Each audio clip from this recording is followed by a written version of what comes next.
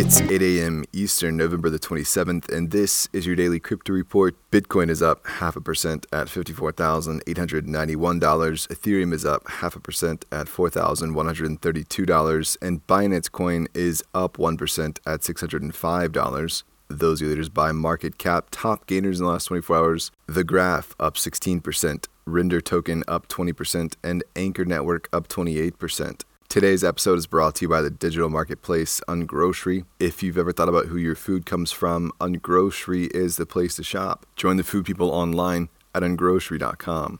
Well, Celsius confirms that they have suspended an employee while rumors swirl that it's actually their CFO, Yaron Shalem, who was apparently arrested in Israel in connection to Moshe Hogeg and things that would have predated his time at Celsius. From January 2014 to March 2018, he worked as CFO for Singularity Team, a venture capital firm launched by Hogeg. Hogeg was arrested last week on money laundering and other charges. Celsius has, of course, been in the news across this year while states try to figure out regulatory frameworks for it and other companies like BlockFi.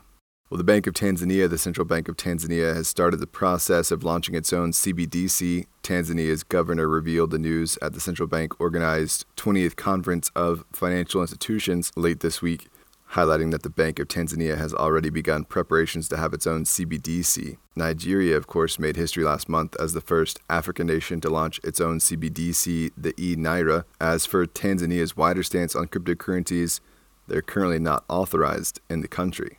And finally, the 6-month-old blockchain gaming startup Avocado Guild has raised $18 million in an equity round from Animoca Brands and Three Arrows Capital, among others, raising their valuation to $200 million. Investors will also receive AVG tokens. AVG token is Avocado Guild's native token that is yet to be launched. Apparently, Avocado Guild was looking to only raise $5 to $8 million for its Series A.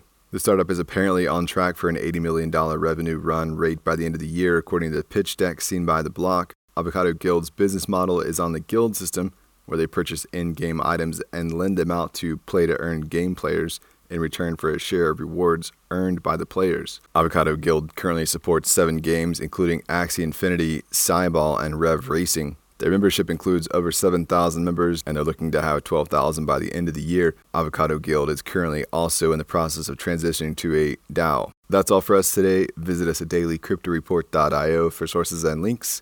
Add us to Alexa Flash Briefing and listen to us everywhere else you podcast under Daily Crypto Report.